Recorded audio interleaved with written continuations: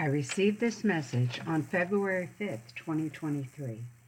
Dear child, today will be a great day. Go out and enjoy it. Now is the time to stop, wait, and listen to what God is instructing you to do, then act upon it. It won't be long before all of the strife shall be behind you. Trust us, for what we tell you is true. We would never lie to you, my child. Much better days are coming, filled with peace, joy, love, and happiness.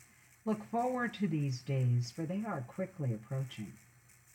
Child, your world is changing at a rapid pace. Watch as it all unfolds. Yes, many changes are upon you now. All for the better, I may add. Your world is about to open up in many new and wondrous ways. Watch as it all unfolds. Soon you shall see an end to all pollution, both in the air and sea. Soon you shall see an end to all wars, poverty, and disease. Soon you shall see peace on earth and Christ's second coming. Look forward to these days, for they are quickly approaching. It shall be as if heaven descended upon earth. So remain very close to us in the days ahead, and we shall guide you through it all. Now go in peace to love and serve the Lord.